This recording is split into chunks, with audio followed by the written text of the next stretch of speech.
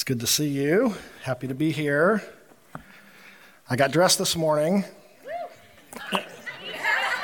Easy crowd. Easy crowd. And anyway, I got dressed and all of a sudden I realized I'm in all black. I told Cindy, I didn't try to do this, but I'm like doing the Johnny Cash thing. So it wasn't on purpose, but there it is. For those of you that don't know us, if there's anybody here that doesn't really know who we are, Cindy and I have been missionaries since 1998. We continue. We were in the Dominican Republic just this last weekend. Very, very wonderful trip down there. We focus on a lot of counseling and just health in our families, healthy families. We believe, like these pastors that we work with in other countries, if they're healthy and their families are healthy, their churches will be healthy. And that's a big connection and big focus for us. So, Pastor James, doing this series on relationships and different types of relationships, asked me if I would finish it up discussing our relationship with our Father, with our Heavenly Father, and what that looks like. And in my Christian life, I'm going to tell you some of my story this morning, but I grew up in a broken home. And I spent a lot of years in my Christian life stuck. And lots of you know what that's like. You come to church, you get saved, you join the church, you're excited, and you think everything's going to be wonderful. And often there is a honeymoon season, and it is wonderful for a while. And then all of a sudden you wonder, like, well, why am I still having these problems and these challenges? And then if you've been around even longer, sometimes that can intensify.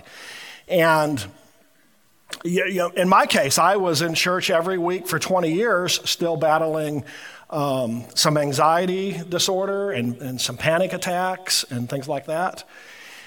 Many Christians have been in church a long time, and they may be struggling in their marriage. They might be struggling in their relationship with their own kids. It's common. I've done lots and lots of counseling through the years. Many Christians struggle with fear and anxiety issues. These different kinds of things. One more thing I'd like to mention. Some Christians struggle with a sense of destiny. You've been in church for a while and you've wondered, have I made a difference in the world? Have I come into the calling that God has for me and made some kind of a difference? Sometimes that can be a real battle as we, age and have some time walking with the Lord and in church and so forth. So here's the thing. You might be surprised to know that almost all of this ties back to our relationship with the Father. Almost any way that a Christian can be stuck will almost always tie back to our relationship with the Father. And knowing the role of fathers, number one, and knowing how to relate to a father, number two, are two of the most important things, I believe, that we can learn in our lives. And these are huge things, and sometimes you don't know what you don't know. And that can be extremely frustrating when that happens. Living a fathered life is absolutely foundational to healthy relationships, a healthy relationship with ourselves, having healthy relationships with other people. And knowing how to live a fathered life is key to being an overcomer, to being a problem solver, to knowing how to get past the challenges that we face in our lives. Fathers, ideally, in God's plan, give love, they give security, they give instruction. These are the things that are supposed to occur. And so I was in the situation where I didn't know what I didn't know. I didn't have these things from my earthly father. These things weren't modeled for me, by my earthly father. So I had this eye-opening experience occur. Cindy and I met here at Beaches Chapel. We both joined the church here in 1986. And a couple years later, we were dating, and it was time for me to really meet her father, which was a very scary, male authority in general was scary. Meeting her father was really scary. He was an engineer. He, to me, appeared to be successful. He typically wore a sports coat, dressed well, good looking, good job, and yeah, I mean, just, in every way that I could be intimidated, I was intimidated. And so we meet her parents, and we go out to dinner together, and we're driving back afterwards, and Cindy and I are in the back seat of the car. Her parents are in the front, and all of a sudden, I have a very, very strange feeling. Something just feels very odd to me, and I couldn't put my finger on it. And we're riding, and a few minutes go by, and it kind of dawns on me, nobody's afraid. Like I could, Cindy's sitting next to me, talking, laughing, joking, sharing in a natural way with her mother and her father, just as relaxed as, I couldn't deny it. She wasn't afraid of her dad. Not only had I never experienced not being afraid when you're around a male father type authority, I'd never experienced it, but the first time I do experience it at age 24, it feels strange to me. Like I wow, what is this feeling? Like this, I'm not used to this. And so in my childhood, I had experiences of both fear and abandonment, which are generally the two primary ways that someone can experience abuse or trauma or pain, in their childhood. And so I got to know Cindy's dad some. Unfortunately, he passed away of cancer a few years later, but I had some time with him. And obviously, I've heard Cindy tell many stories through the years. And her dad, he was just a good guy. And nobody's perfect, right? But he was, all in all, a really, really good guy. He was patient. Cindy would tell stories of going out to his workshop where he'd be working on blueprints. And she'd lean out, Dad, what you doing? What's that line right there? And why did you draw that little part over there? And what's that mean? And, he's working, trying to get a project done. But to hear Cindy tell it, he would never be impatient. He would take all the time in the world and just, oh, well, honey, I put this line here because of this. And this is what this over here means. And just very, very patient and loving and quality time and a sense of security. You're not afraid of a father like that, right? There's nothing that's making you afraid. You feel very comfortable. You feel very relaxed. At the same time, he was loving and safe, but he was also instructive, which I think is very, very key. So there was a time where they had a nursery out in Orange Park, and the whole family would go out, and everybody would work in the nursery. And it wasn't a question of whether you would do work when you got there, right? You couldn't complain or whine and get out of it. The whole family was going to be working in the nursery that day. Or she'd get home from school and want to go out and play in the street with her friends. But she had to do homework first and chores first. That was required. That's how her parents raised her. So her father was there in a loving and patient way, but he was also instructive and helped develop things in her that would help her, to learn later in life to overcome challenges. Right? Is that making sense? This is the role of a father. So if you grew up with fear and judgment, if there was if you couldn't take a step without potentially being judged by your father, that typically leaves social challenges, a healthy relationship with ourselves and with other people. Or if you grew up with abandonment, maybe there was outright absence, just no father in the home, or maybe there was a father, but not a lot of availability. There it is. Emotionally, got that one out. Or even just a lot of lack of boundaries. That can communicate a sense of abandonment to a child. It seems like to a certain degree in today's parenting, it's almost a thing like not to overly challenge our kids and protect them from all pain. And what happens is that you're preventing them from maturing and growing if that happens. And oftentimes, if there's just an extreme lack of boundaries, kids will end up with like this unidentified sense of anger. I can remember when our son was a kid, he would mostly just he was a good kid. We didn't have a lot of problems, but occasionally, I'm talking 5, 6 years old, he would test the boundaries a little bit. And we would set the boundaries, and then he would settle down and be great for, quite some time. And then a little while later, he would test them again a little bit, and then settle down. It was like this pattern that we observed, that it's almost like he's just checking.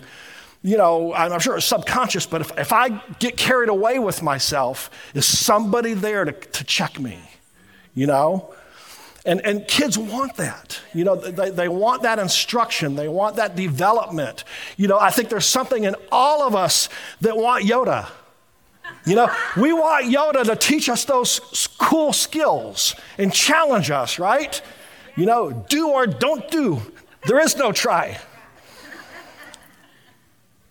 And this is a picture, all of this is a picture of how Father God wants to work in our lives. The Heavenly Father. This is a picture, right? He wants us to know that he's loving and safe, and he wants us to, out of that safety, to be able, therefore, to open our hearts and cooperate with him so he can develop us, which will sometimes be challenging, and bring us into the destiny that he has for us. So your concept of the Father and your ability to know how to relate to the Father determines so many things in your life. It's such a key. I don't think we learned this in school. You don't necessarily even learn it in church. You could come to church for a while. Who knows what the topics will be on a Sunday morning. But to start putting all of this together took me years. I knew I needed it. I got stuck a lot, as I said. And so I've studied this for most of my adult life. I ended up writing 2 books on the subject, which are in the back. But this is really what I needed to do to try to figure out a way forward, and not stay stuck. It's not fun, right? Not fun. So seeing God's true nature as a loving Father and knowing how to relate to him. So let's consider God's true nature for a few minutes. So like I said, I came here in 86, and the pastor who was here preached a lot of grace, which was good, which was healing, but I wanted something more. Yeah, that was almost too healing, too gracie. So I was going to these other, I stayed here, but on the side, I went to these other meetings where they had some fiery sermons. Which is why I just thought, that's what I want. There was something in me, early 20s, where I would seek out hard preaching. And there was like this thing in me, if I could just hear this hard, have you been in the church where after the sermon, it almost feels like you got a spanking? And there can be something twisted in us that it almost feels good. It's like, man, I knew I'd been messing up, and I finally repented, and now I can try hard and get it done. So I went to these meetings. I sought out this hard preaching, and I thought, if I can just hear hard preaching long enough of it, then I can finally be motivated enough to live holy and make God happy. This was my mindset. And I remember in those meetings, one of the verses they would use is Genesis 6 with the flood, where God said, my spirit will not always strive with man. I'm like, whoa, I've probably gone too far. He's probably about done with me, most likely. Here I've been a Christian a couple of years, right? I've probably resisted to the point where he's no longer willing to strive with me and put up with my crap, Probably. He doesn't always strive with man. That's what the guy said, right? And this is just how I thought of the Father. And what's interesting is I wasn't raised in church. So it's not like I had a preacher that gave me these doctrines. It's just how I naturally thought about who God was. It just was in me, from how I grew up and so forth. And so I would think, okay, I got to pray more. I got to fast more. Almost every day I would wake up and I'm going to really fast and pray today. And all of a sudden I would start eating like I used to like Captain Crunch. And I would eat like this whole box of Captain Crunch cereal.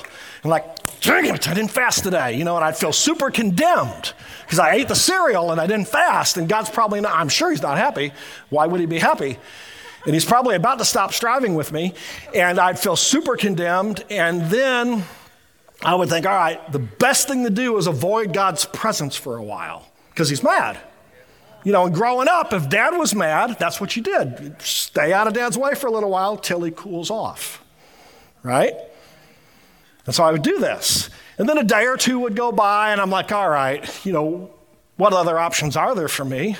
I need to go forward somehow. All right, I repent, God, and I buckle down, and I'm going to try harder. I'm going to try even harder. Do you battle feelings of not being good enough for God, or feeling like you have to somehow measure up, for God to be happy with you, for his favor to be there in your life, his blessings to be there, or so he won't abandon you because you've blown it one too many times? Sometimes we can have this image of God like he's the policeman in the sky, and he's got his, he's got his billy club, and he's looking around. Who sinned today? Did you? How about you? Boop, just ready to bop us, and the only thing that keeps the Father from doing that is loving Jesus, somehow protecting us from the Father's anger, wrath, and judgment. Hurry up and call on the name of Jesus, who's loving, before angry Father comes and boop, whaps you on the head with his billy club. Do you know that there is nothing you can do to cause God to love you any more than he already loves you? And there's nothing you can do to cause him to love you any less than he already loves you. He doesn't necessarily always like everything that I do, but he always likes me, and he always likes you. And so religion based on fear is one of the reasons we end up viewing God as this angry Father, this angry policeman in the sky. We hear preaching and teaching that presents God as a harsh taskmaster, very serious, never laughing, ready to judge, at the drop of a dime. And, we have to measure up if we're going to be loved and accepted. I heard this comedian one time talking about growing up in church, and he said, we would sit there, and it was a pew, my brother and I, and Dad would sit next to us, and he'd have his arm around us like this in case we started acting up in church. And if my brother and I started laughing, his hand was right there with perfect aim to bop us on the back of the head. And he said, we'd start laughing and poop. And my dad would say, God don't find stuff funny, boy. God don't find stuff funny, boy.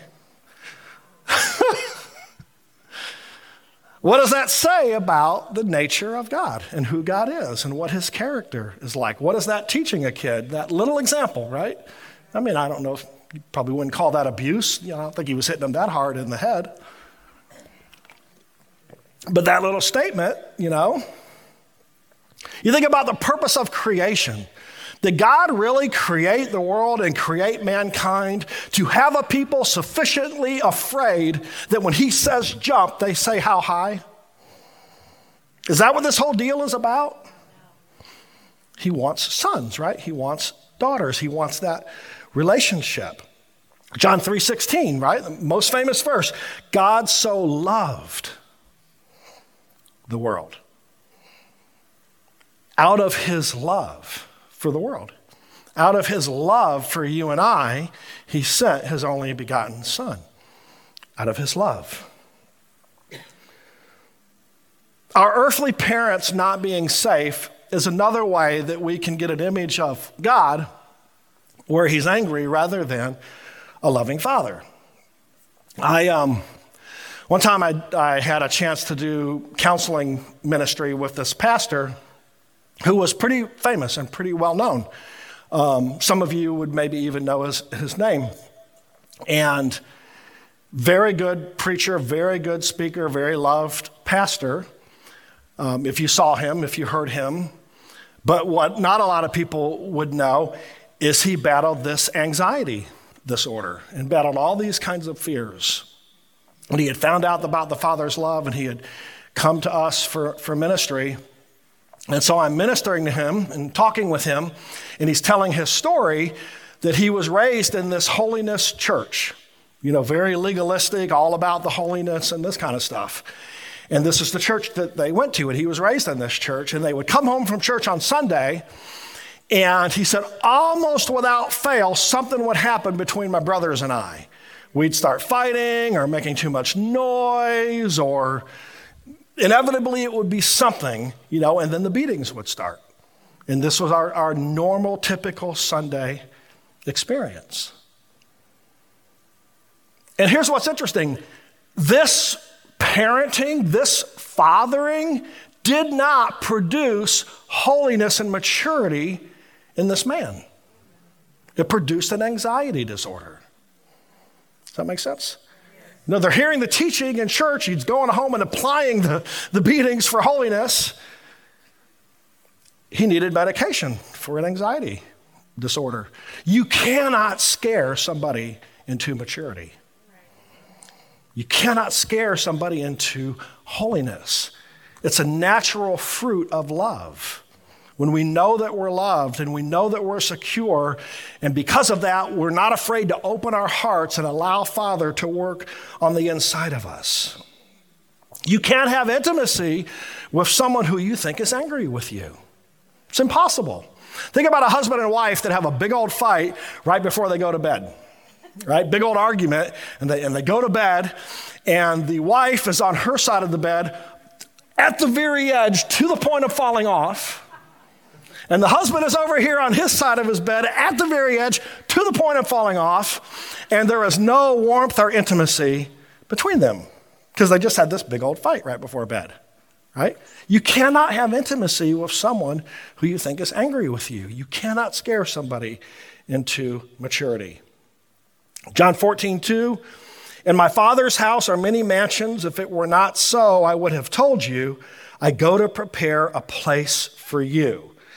And the many mansions in the Greek means a family dwelling. There's a place in the family for you. Jesus said, I'm going to prepare a place in my family for you. That was God's intent in creation, to have these sons and daughters where there's an intimate relationship based on love and on safety and teaching us cool skills, if we can cooperate with him. John 14:6, Jesus said to Thomas, I am the way, the truth, and the life. No one comes to the Father except through me. So Jesus was saying, hey, this whole thing is about the Father. My role isn't here protecting you from like this angry father, and I'm the only one in the Godhead who's loving, right? No, I came to bring you to my Father who loves me, and he also loves you, and I want you to know that love. And I've made a place in the family for you, right? There's one verse that says, when you've seen the Son, you've seen the Father. He's the express image of the Father, it says in Hebrews chapter 1, right? Father is loving just like Jesus is loving. So knowing God has a loving nature, and then number two, God desires to father us. God desires to interact with you and develop you and cause you to grow and come into a more intimate relationship with him and fulfill your destiny in him. In Hebrews chapter 12 and verse 7, if you endure chastening, God deals with you as with sons, for what son is there whom a father does not chasten? So one time we had this group of pastors in Bulgaria, and I mentioned this verse, and you could see like visible pain on the face of every pastor sitting there as I read this verse, because apparently the word chasten in Bulgarian, the language there in Bulgaria, was a very harsh and punishing and terrible word, and they just grimaced, and like, oh, that verse. But if you look it up in Greek, the word is paideia. It means nurture, instruction, and training. Nurture, instruction, and training is what the word actually means. So kind of like Cindy's dad, right? He's loving, but you're not going to whine and get out of working in the garden, right? The both things, there's instruction, there's some correction, but it's done in love. It's for your benefit to help you and grow you and raise you up. Listen to this, in Ephesians 6:4, and ye fathers, provoke not your children to wrath, but bring them up in the nurture and admonition of the Lord. That word nurture is the same word in the Greek as chasten is in Hebrews 12. Isn't that interesting? Isn't that interesting? Correction, yes. Instruction, but nurture. It's a nurturing sense that's connected to it. God wants to develop you not as a judge, but as a father. You know, John Calvin very much saw God as a judge. He was a lawyer before he was a pastor, and so much of that expression of Calvinism is, you know, God's a judge, he's ready to judge, call on Jesus quick so he can protect you from the angry father. You know, there's that kind of sense of things. But God's a father, and he wants to father you. He doesn't want to be a judge to you. He wants to be a father to you. He wants you to help you learn to live in a family. I love Pastor James's vision of home. You know, Beaches Chapel as a home. You know, so we're coming to this home where we can be in a family, even if you feel like, gee, in my childhood, I didn't have much of a family. I don't know that, but you can come here and experience that and learn to be a part of a family and work together in a family, you know, and not have to face things on your own, but have people who will stand with you in the challenges that you face, like a family, right? So I'm just going to tell you real quick, you know, kind of an overview of some things we've been through that just give you this example. So, Father has never quit striving with me. Many times he's brought me kicking and screaming.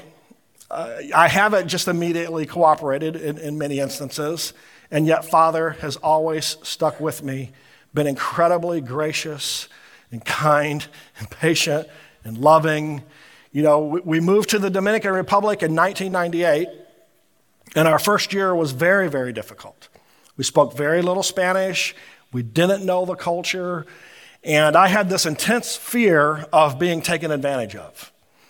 And like the little moto taxis would charge me more than they would charge the regular people that live there in the town. One small example. There were many. And I would freak out. You know, it was probably 25 cents max or 10 cents or something. It wasn't like massive money, but it was the principle of the thing. You know.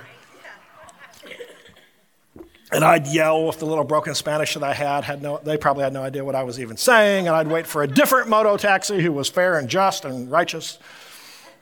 And just all these kinds of things happen in that first year, you know.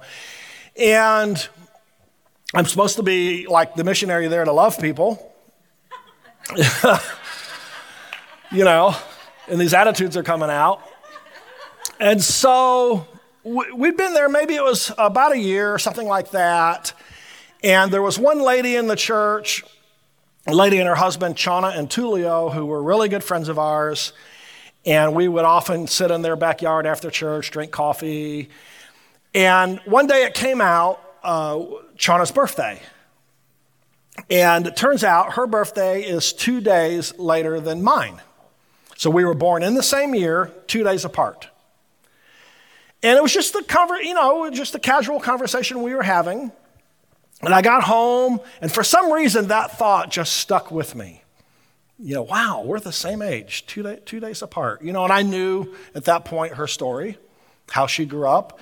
You know, her father was a subsistence farmer, you know, grew up very poor, and so forth. And I just thought, wow, two people that came into the world pretty much at the same time, but with vastly different experiences.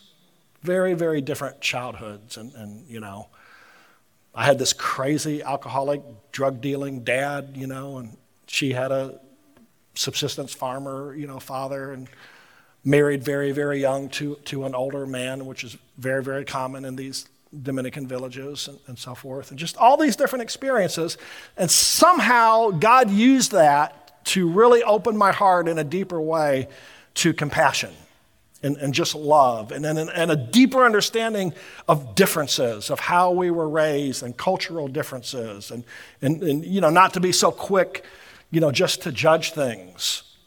And more things happen than that, but that gives you an idea of some of the things God was doing in me as the like Yoda, doing the cool, trying to teach me some cool skills, and trying to develop me and mature me, in his love through the challenges that I was facing, And I over time, I reached a point where I had such a deep love for Dominicans, which we still have to this day. And such patience, it's not often that we I don't have the patience like it was so common in those. In fact, I think I'm less patient in traffic here sometimes than I am there or whatever. And then there came a point where we had to lay our entire ministry down. In 2002, we had to move back to the States, and it's a long story, but we ran into some issues with the government there because we were doing a government-funded medical outreach that became very political, very long story. But, all of a sudden we're back here and we had to lay everything down, everything, the church, everything that we've done there, all of it. And we thought, wow, maybe ministry is over. We didn't know. And I want to say I shared a little bit of this last time. But that's right when we met Jack Frost, who was a pioneer in the Father's Love movement. And he began to mentor me and kind of really the first, other than the short time with Cindy's dad, like a fathering type figure who really took an interest in me and really mentored me and taught me many things. And it was just absolutely life-changing to travel with Jack. And Jack sent us all over the world holding these conferences on the Father's Love with pastors and so forth. And then in 2007, Friday, 2 days ago, 2007, this past Friday, Jack passed away from lung cancer. And so that was an extremely hard time. I had had about 7 years with Jack at that point. So I had a good amount of time with him, and I felt good. I felt so much more healed, so much more equipped, and so forth. But still, this was the one guy I thought, man, this is the guy who's been truly kind to me, and really took an interest in me, and he's gone, and so forth. Anyway, as we transitioned, Shiloh Place, it's not the ministry today that it was when Jack was still alive and so well known and so forth.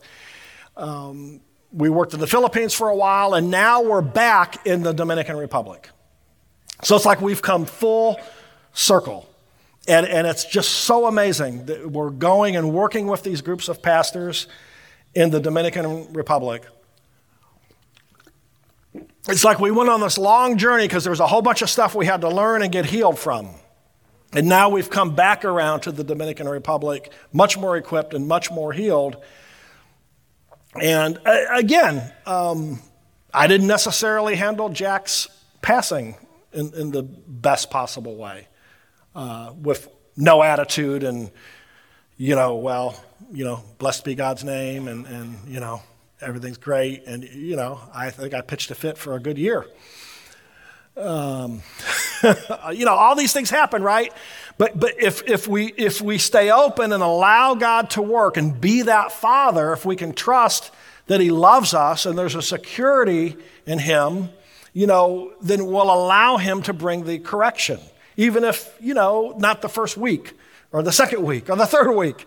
But overall, we allow him to do that work in us. We end up coming into what he has for us, and we grow and we mature.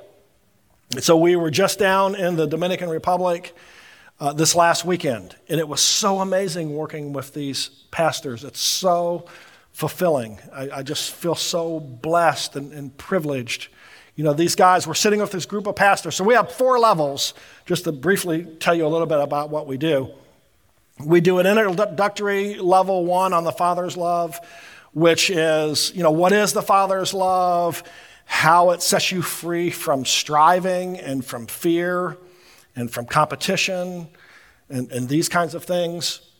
Then we have a level 2, which is healing life's hurts in the Father's love. Mother issues, father issues, the woundings we may have. And then we have a level 3, which is sonship, and which is kind of what we're talking about right now, how to live a fathered life, how to cooperate and relate to the Father and allow him to work in us. And then we have level 4, which is how to minister the Father's love. And so that's a smaller group that we do that with. So we might have 100 pastors, sometimes on some of these other levels, but this will just be a handful of pastors who have been through all the other 3 levels, and they have an interest in ministering this themselves. That's kind of what we're looking for. So we're sitting with these guys all weekend, all day, Friday night, all day Saturday, all day Sunday, and we're doing the level 4, and we're just sharing with each other. These are guys with 20 years of experience in the ministry as pastors. Most of them are roughly our age. And just hearing their stories and hearing them open up, it was just incredible. This one pastor was telling the story where his son-in-law shot his daughter 4 times with a .38. And they're like, holy cow. And she lived. She went to the emergency room. And he's just telling the story that's just blowing us away. He said, you get to the emergency room and the doctor asks about money before they'll start working on her. I'm like, wow. And he finds the money and they operate, and she's got 4 different bullet wounds and she lives. And then the son-in-law's family offers a large amount of money for him to just drop everything. And then the guy would not go to jail if he would take this large sum of money. And he said no to that. He said no to that, even though it would have been significant money that would have really changed some things in his life. Then he had a few friends in the street from his pre-Christian days who knew a couple guys inside prison, so we can take care of this now. And so he got tempted in that way. He did not take them up on their offer either. And then some time went by and he felt convicted by God's love, and he went to the prison and he met with the guy and he said, I forgive you. And he led him to the Lord, and the guy got saved. And, just an amazing thing. The guy ended up doing 9 years in prison. So this was like after a year, so he had 8 more years in prison, which is a fairly short amount of time for what he did. But God's love just changed this pastor's life, that he could do that. The daughter got completely healed, went back to school, became a lawyer, and married another man who also had become a lawyer. So her and her husband, the husband she has now, not the guy in prison, are both lawyers, and this guy's continued on to be a pastor all these years. But just their stories are incredible, and the other stories that some of the other ones were saying, this one guy, his father's had 2 families his whole life. And even to this day, his father has an accounting firm, and he's an accountant, and he works for his dad. But his dad lives with this other lady, even though he's still married to the guy's mom. And this is not uncommon. And these pastors would trust us to share these stories with us is amazing to me. It's amazing. And I'm privileged, and it's incredible. And this is stuff that absolutely is not talked about in the church in the Dominican Republic. These are not topics of discussion, right? And so when these guys can go into churches and share these kinds of stories with their congregations and so forth, amazing healing can occur. Because most of them went through stuff like that. Most of them, have these stories of abuse. And so, I'm sharing my story with you. But you have your story, right? You have the things God's called you to. And I'm sure that every one of you could get up here and say, yeah, I've had some challenges too. Because that's life, right?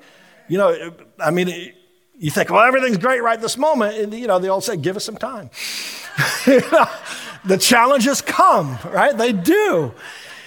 And if we can trust the Father, if we can see he's loving, he's not there as a judge with his billy club, but he's loving and he cares for you and he wants to help you and develop you and teach you cool skills, that can in turn help other people, right? And there's fulfillment in that. And there's a sense of destiny in that. What am I doing, sharing about fathering, from the childhood I had? Like, God, what was your plan here? Like, this is not an obvious choice, right?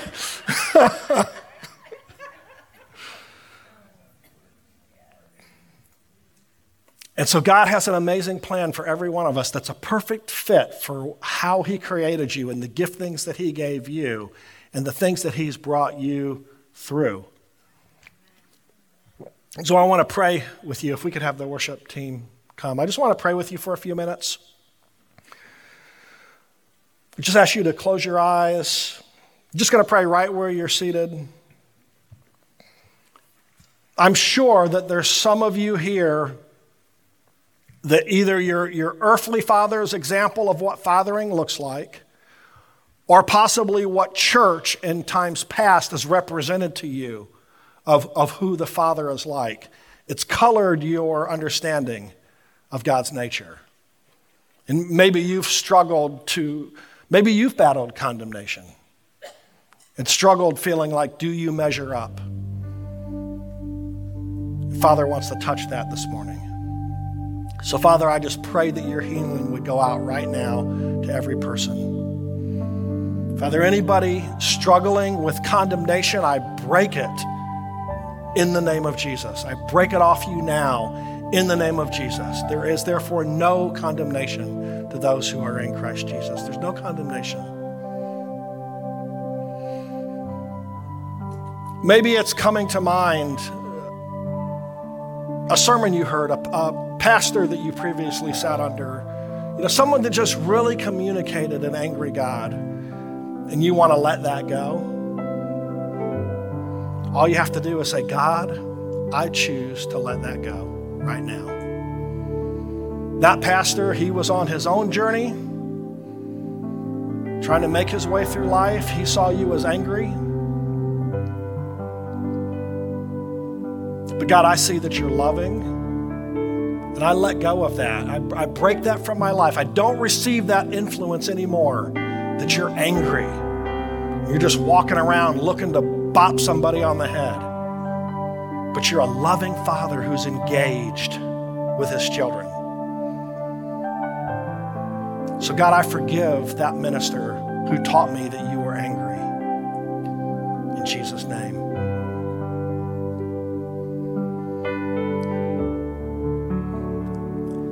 Maybe, I'm sure there's some of you here also that you had a father, wasn't exactly like Cindy's. Maybe he wasn't as patient. Or maybe he wasn't scary, but he was absent. And he taught you some things about the nature of the Heavenly Father that just aren't true. Can you let that go this morning as well? Just tell the Heavenly Father, right where you're seated, I forgive my dad. I let it go. He also was on his own journey, trying to find his way through life. There's no perfect fathers. There's no perfect mothers. We're not trying to demonize parents this morning. We're simply trying to look at our own heart reactions and let them be in line with our Heavenly Father. Take wrong judgments to the cross. God, I forgive my earthly father. He couldn't give me what had never been given to him. I forgive him. There may be a couple of you here, maybe a grandparent is coming to mind, maybe an uncle or a stepfather is coming to mind. It wasn't so much the influence of your birth father. Same thing. God, I choose to forgive that person. I choose to let that go. And God, I ask you to fill my heart with who you really are. You so loved the world that you gave your son. That Jesus prepared a place in your family for every one of us, for me. That through Jesus I might come to you and know you as my heavenly Father. Finally, would you pray, God, I choose to receive you as my loving Father. I choose to receive you as a loving Father, as my loving Father. And God, it's scary if I think too far ahead and all the work that feels like you need to do in me. But God, I choose to put one foot in front of the other. God, as much as I'm able, I open my heart to what you want to do today. Whatever the step is that is in front of me, Father, help me. Help me. I want to cooperate with you. I want to grow. I want to see the challenges of my life like you see them.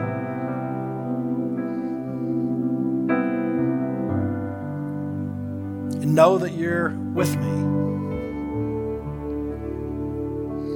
I feel like that's a word from the Father for you this morning. I'm with you, says your Heavenly Father. You are not alone and you are not abandoned. I never leave you and I never forsake you. I am with you, says your Father. I'm with you. You're the apple of my eye. I am with you. I am not disappointed in you. I am not put out with you. You haven't made one too many mistakes. I'm with you, and I love you, and I bless you.